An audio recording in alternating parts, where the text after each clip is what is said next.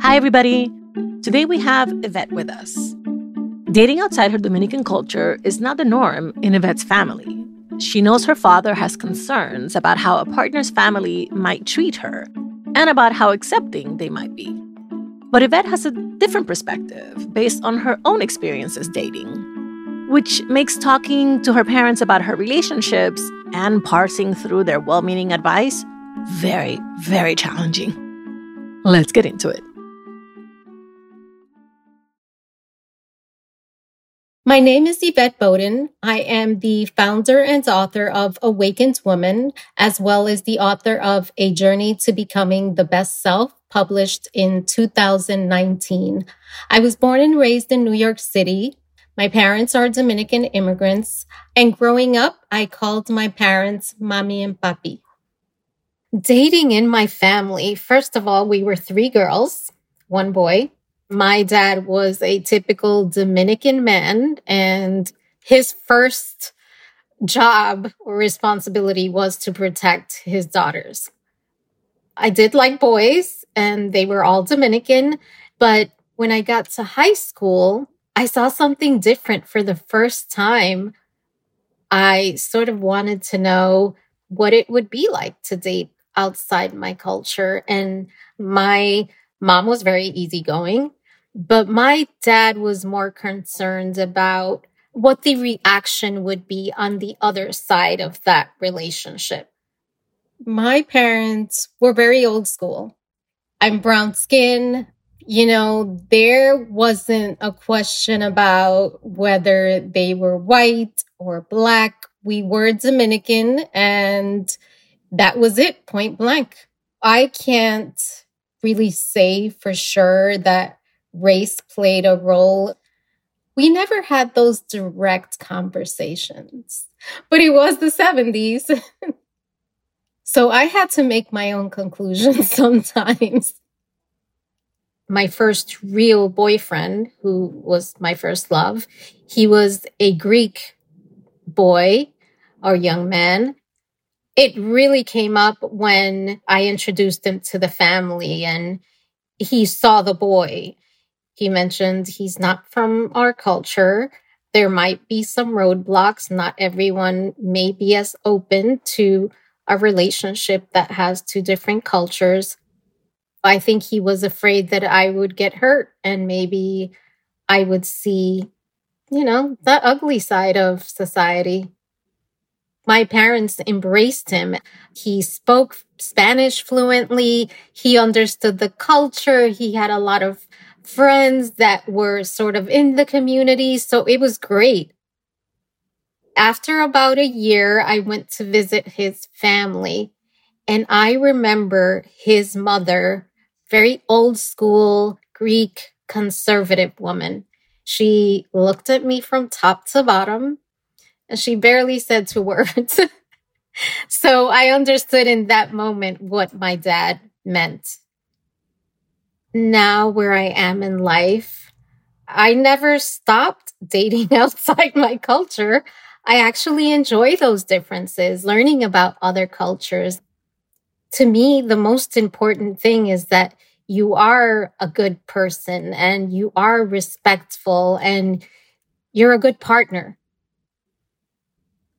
I've been dating a man for a long time now, and he is of Armenian background. And it's really simple, but just watching him enjoy my music. He loves Romeo Santos. He loves Bad Bunny. We've attended Romeo Santos concerts. Sharing that with him and giving him that experience is something that I'm sure he'll never forget, whether he's with me or not, because, I shared a piece of me with him. There have been moments, particularly in the past couple years when the world has changed so much. There have been some challenges in dating outside the culture where that conversation with my dad comes up, his fears come up. And it's almost like a little reminder that people see the difference. Not everyone, but people see the differences. Like Yvette, I was also in a long-term interracial, intercultural relationship. So her story reminded me that in those relationships, we're often learning to navigate intricate dynamics with a partner pretty much on the fly. You never know when a difference is going to pop up and need to be addressed. But if you're a first gen who is also the first in the family to date outside of your culture, you're learning to manage all the family dynamics while your romantic life brings things up on both sides of the relationship. So, how exactly do we do all of this? To help us figure it out, I did what I always do. I called in an expert. I am Sheree Lachue. I'm a licensed marriage and family therapist. I'm also a speaker, coach, and a consultant. And I'm super excited to be here talking today about relationships and family and love, right? And communication. We're so happy to have you. Thank you for coming back. Same question as always. What did you hear as you listened to Yvette's story? What I heard was a daughter feeling like, I understand, like times were different. Things may not have been acceptable. And then there was like this almost secrecy too. I never really asked. I didn't really want to get into it, but I'm assuming that it really wasn't race related, really just about culturally, ethnically, this is who we are. And anyone outside of this really couldn't understand. And I mean, I get it. I think there are some things that our parents often don't want us to be othered. Life is already hard enough, particularly when you are an ethnic minority or racial minority, or been minoritized, I should say. And so in that space, I could understand when people feel like... Wait. I've never heard this one. Sure. When you've been minoritized. Oh my God, that is lovely. Yes, I've had to correct myself. You know, it's like, technically, we are not the minority. All of our people groups have been minoritized, colonized, and so we have been reduced systemically, but we are not minorities. Oh my God. Yeah. I know that was a little bit of a sidebar, but okay, let's get back to Yvette's story because all of the things that you said, you heard in her story, I also heard in her story. Mm-hmm. And so because I'm Dominican, I was just kind of nodding along. Yeah. Especially because I was married to a Nigerian and my children are part Nigerian. Yeah. And, you know, we're raising them very aware of their multiple identities. Absolutely. And so I understood the hesitation initially, which is like, maybe if we don't talk about it, it won't be a thing. So let's talk a little bit about how you help your clients deal with that hesitation, because sometimes that hesitation kind of builds and it doesn't always end well. What I often walk my clients through, and I have a lot of clients that are from different backgrounds, and what I tell them is, how do we figure out, based on what you value most, what you need to do next? And so what they start with is, what are the things you value most? So if it comes to like family, like I value family, I value faith, I value autonomy. If my value for autonomy supersedes my value of family, right? Like I love my family, but I want to be autonomous more than anything else. Well, then when I make my action steps, I'm going to make it with that in mind, with that hierarchy of needs, of values in mind. And so I'll often use an example of even myself and my husband, who is Indo-Guyanese. And so his entire family is Indian and my entire family is Black American. And so if my family had an issue with it, that wouldn't serve me well because I'm very close to my family and I love them. But there's a hierarchy of needs, and my need for love and acceptance supersedes where it has to come from. Oh, once you identify your own hierarchy of needs, you just have to identify where you want that need and how you want it to be met. Absolutely. And so by doing that, you're taking agency of your life. The more sure you are of yourself and your own identity and how you put those needs and how you put those values, then when you have that clarity and you approach your family with that clarity, oftentimes they're willing to accept it. They may not like it, but they're willing to accept it. Oh, I really, really love the way you framed that because we're good as, first gens at understanding this concept of what are my basic needs? What are the things that I actually help me to survive and to thrive? So I have a couple of follow-up questions. The first one is, as a couple, what are the conversations that we should have if we believe that these are going to be issues, or if we begin to experience these things as being issues, our differences to our respective families? How do we get onto the same page, and how do we come up with a strategy that makes sense for our relationship?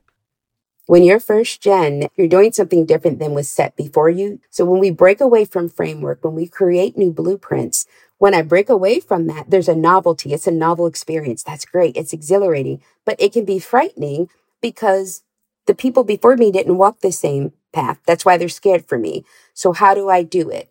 You're very hard pressed to figure out a way to look at your standards, your expectations, and your boundaries without clearly assessing your values.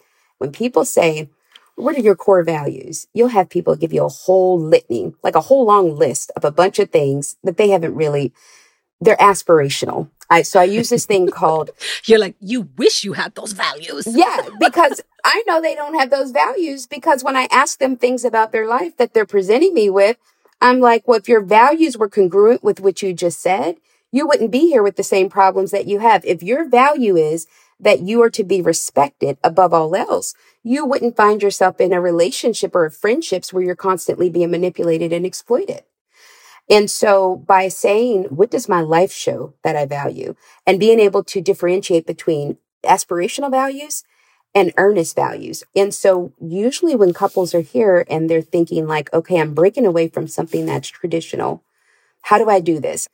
Figure that out. What are my values? If my values are some of the traditional things that I love, my parents love, my family love, can I show them how I can incorporate that?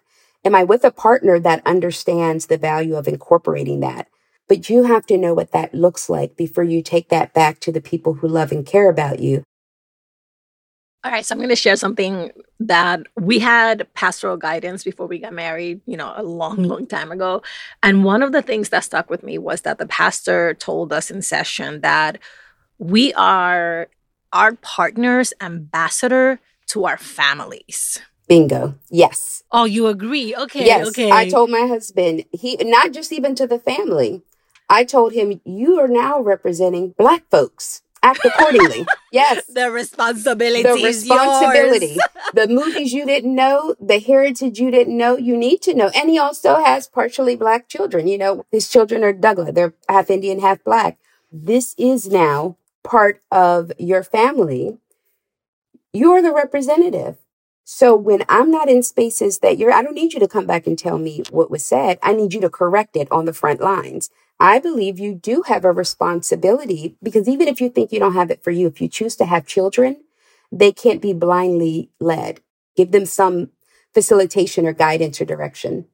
So let's go back into Yvette's story, because she talks very specifically about when she was dating a guy who was Greek, she had an opportunity to visit with his mother, and she literally saw his mother just looking her up and down, being a little bit stoic and a little bit distant. What was her Greek boyfriend's responsibility at that point? I will say this. I don't think it was just his responsibility. I think it was also her responsibility. I think her responsibility is to tell him what his responsibility is, right? Ooh, say that louder for those in the bleachers. Let me explain to you guys. When you are the one that is being introduced, you don't wait to see what they may do. You go in with the assumption that I need to teach people how I expect to be protected and treated when I'm going into unfamiliar circumstances, when I'm going into territory that is not my own, that I am not familiar with, right?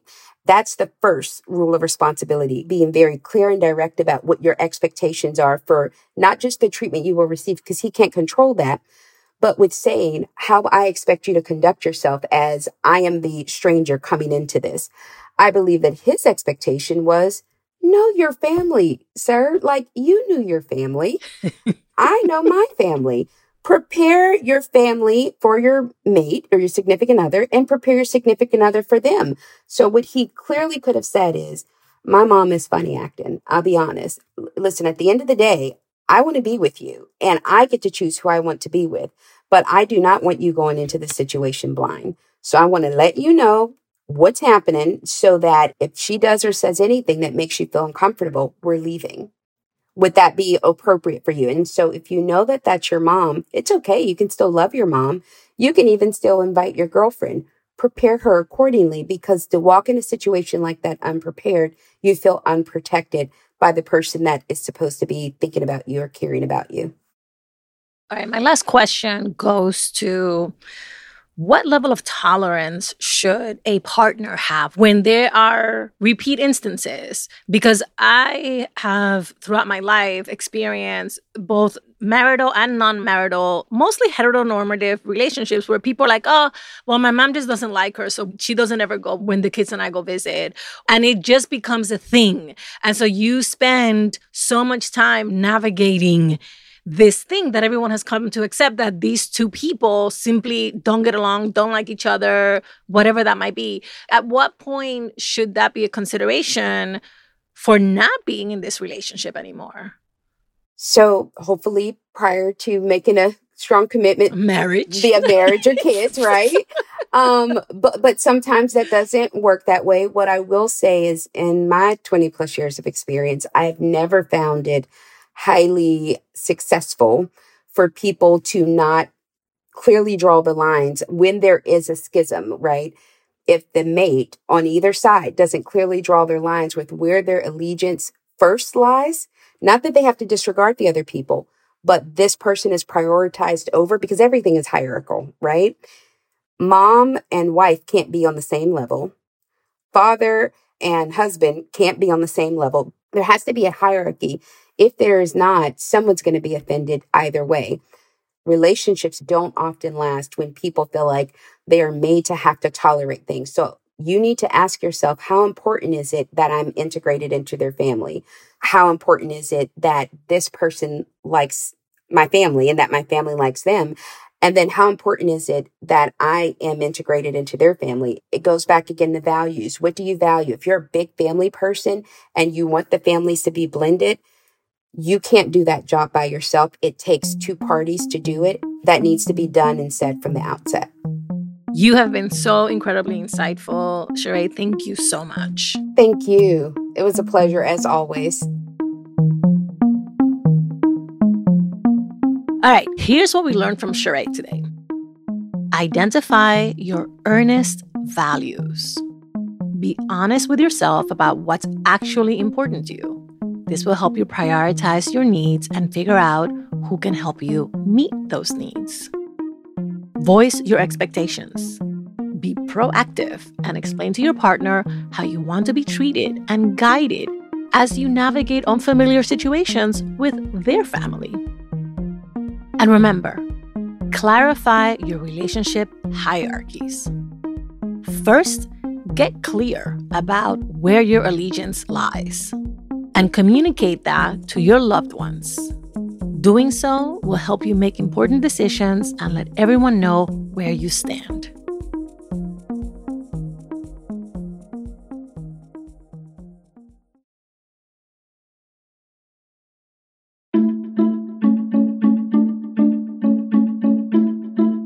Thank you for listening, and thank you for sharing us. How to Talk to Mommy and Papi About Anything is an original production of LWC Studios.